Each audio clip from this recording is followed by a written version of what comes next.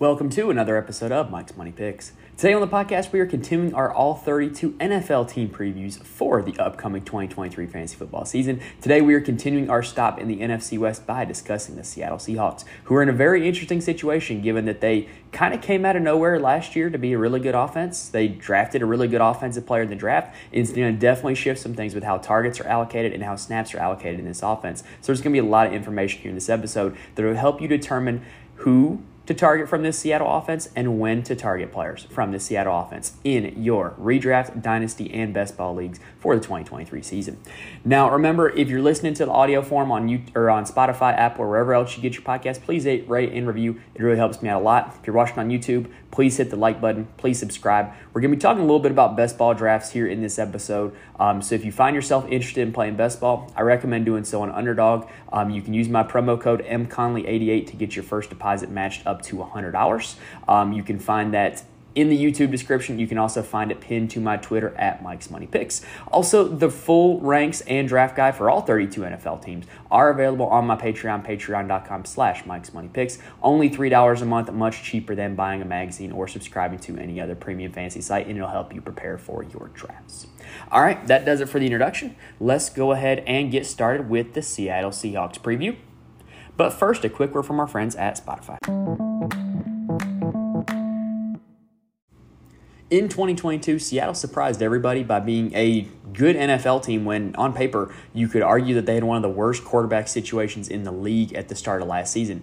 You know, kind of looking at it in the preseason, it was just Drew Lock and Geno Smith, and kind of a lot of people thought Drew Lock was going to end up starting, myself included. But Geno Smith took over the starting job and ran with it, and hey, everybody wrote him off. He ain't right back. That's what he says, right? So in 2022, Seattle ranked 12th in total yards and 9th in total points in the league. They were 22nd in the NFL in rush rate, meaning that you can always inverse that. They were 11th in the league in pass rate. They were a very pass-heavy offense. And this was a absolute career renaissance from Geno Smith. Geno Smith has not been a productive NFL player in his career, to say the least, and he was really good last season. They also got standout seasons from two rookie offensive linemen, Charles Cross and Abraham Lucas, and Kenneth Walker III as a rookie running back was a standout. And then Shane Waldron, the offensive coordinator, it was his second year as an NFL offensive coordinator. It was much better than the first, which now gives us a much more clear picture as to how he is going to call plays, how he is going to group personnel, and how he's going to run things for this Seattle offense.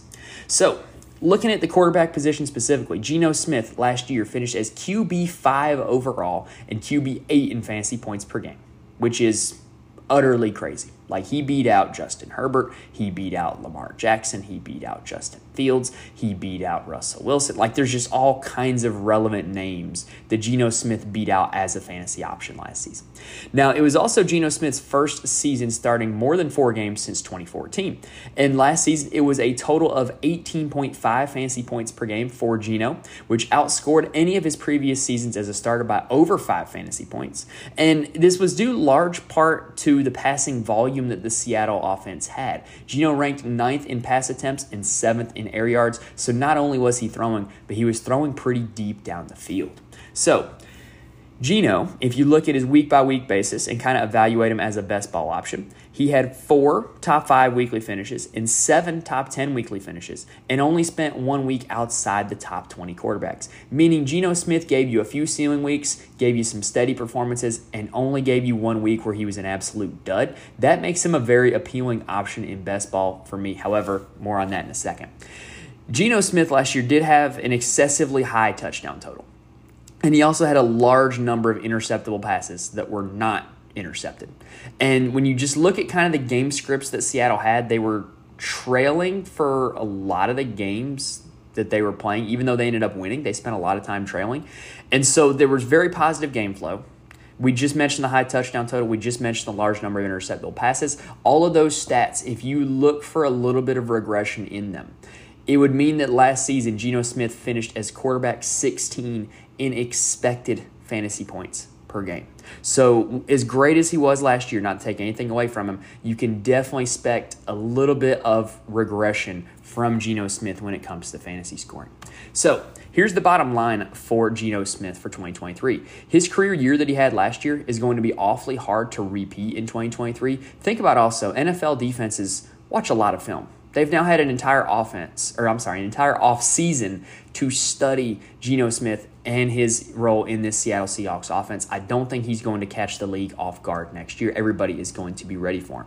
Now, the quarterback position, I mentioned this a few times on a few teams already. Quarterback position is very crowded this year. There's a lot of really solid options. And as crowded as it is, Geno is a very high upside quarterback, but he's better drafted as a backup in season-long redraft and best ball fantasy leagues. However, I personally really like him in best ball this year because I think he's really easy to pair up with one or two of his wide receivers. I think he is a guy that is still going to give you ceiling weeks. This team is going to get in shootouts against teams, and he's going to give you really good production in those shootout games. And so I think he's going to give you a few ceiling weeks. I think he's easy to stack. I think there's a lot of positives for Geno Smith when it comes to best ball. So I would have him a little bit higher in best ball, but in redraft leagues for 2023, Geno Smith is my quarterback 16 heading into next season. All right, so let's switch it up. Let's go ahead and talk about some running backs. And there are two of them that are worth talking about. So at the running back position for Seattle last year, we got to talk first about Rashad Penny. So Rashad Penny was very good in 2021. That's a typo on my PowerPoint if you're watching on YouTube. He averaged 12.2 fantasy points per game in the 2021 season, which was good for running back 23 in 2021. Last season, he only played 5 games before he got injured, and he averaged 10.4 fantasy points per game in those 5 games. In those 5 games, Rashad Penny scored 52 total fantasy points, 28.7 of which were scored in one game, which was his only top 30 finish in the 5 games that he was active. So, at the start of the season, Rashad Penny was the primary Seattle running back, and he was scoring 10.4 fantasy points per game. Now, after he got injured, backtrack. Before Penny got injured, Kenneth Walker was the backup running back. He was averaging 5 carries, 2 targets, and 4.3 fantasy points per game. In those games, Walker never eclipsed a 40% snap share and was never below 50% snap share in a game that he finished after Rashad Penny got injured. So there's a tale of 2 seasons for this Seattle backfield. There was Penny and Walker, and then there was just Walker. And so Kenneth Walker really took the reins of this running back room after Rashad Penny got injured in Week 5. Kenneth Walker finished the season as running back 18 overall and running back 16 in fantasy points per game. And that was with being pretty much useless for the first few weeks of the season. So if you extrapolate it to just the weeks after Rashad Penny got hurt, Kenneth Walker finished as running back 11 from Week 5 to Week 18. However, this is not a story about Penny and Walker. This is a story about Walker fending off everybody else because Rashad Penny is no longer in Seattle, but there are still some other guys there.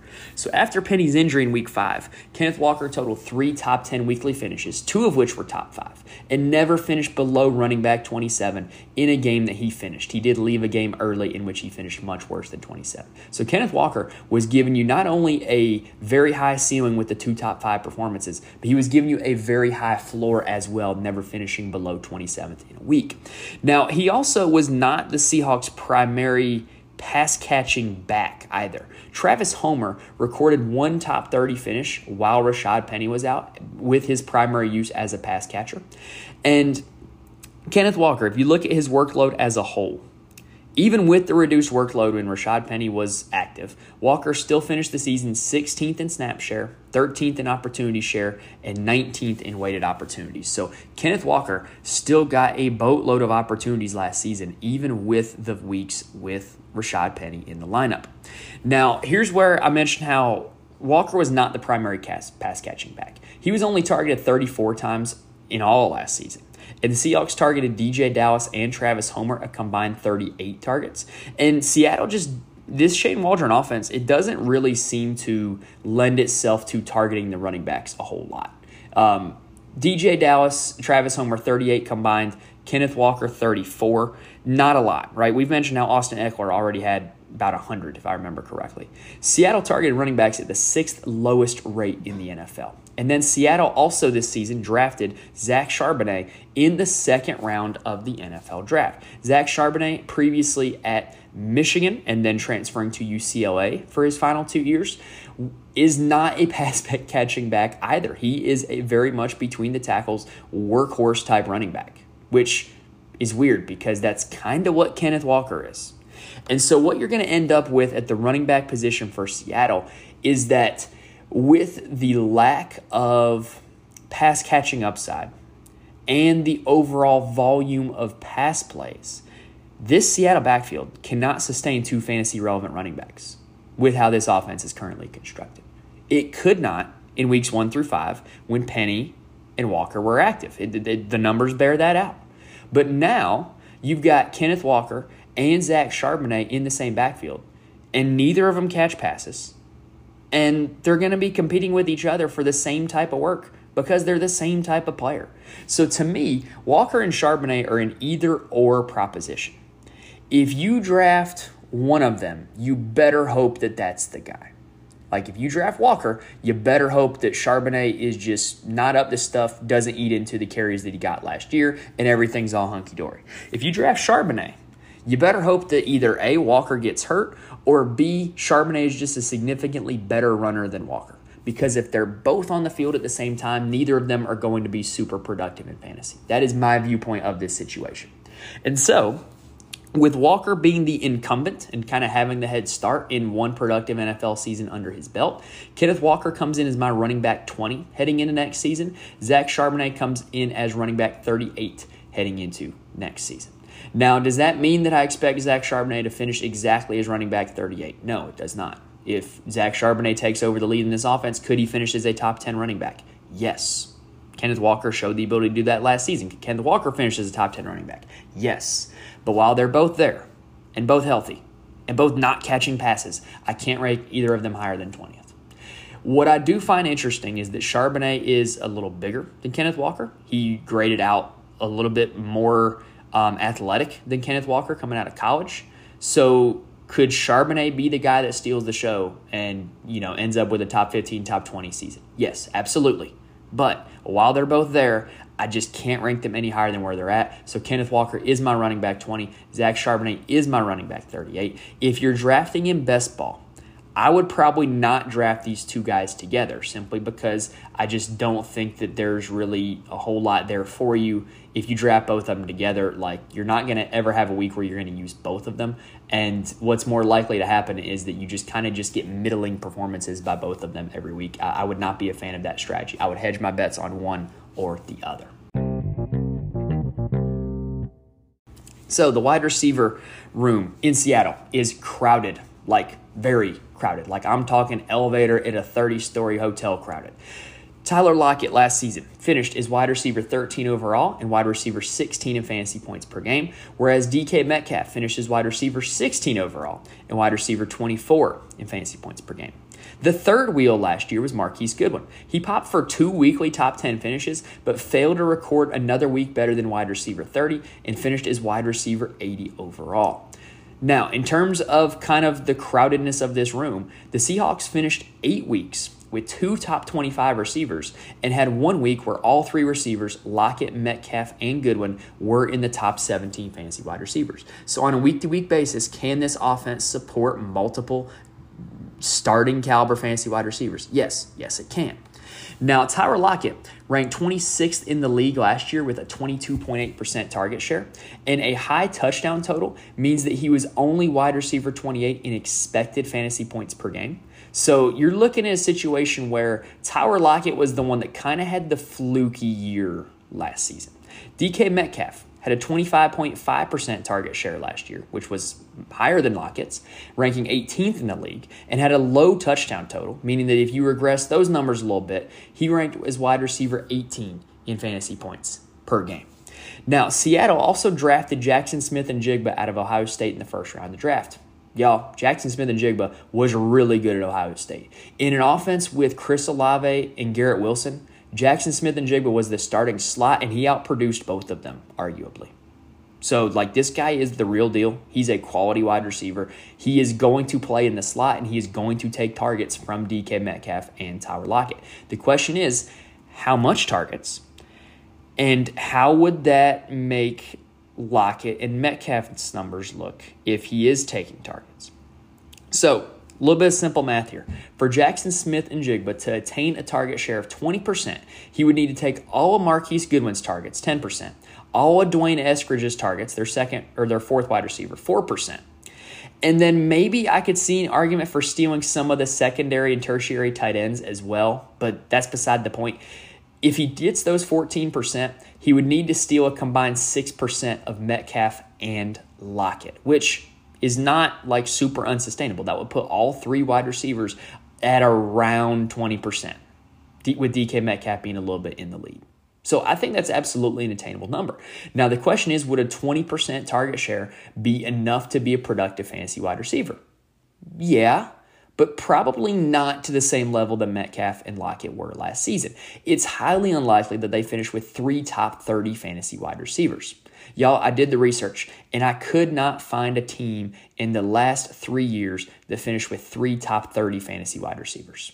So I could keep looking back, but in the modern NFL, it's very hard to do that because not only do these guys have to be good because they have to kind of command enough targets to be, top 30, but they also have to be spread out enough that all three of them can get the top 30. It's a very difficult proposition.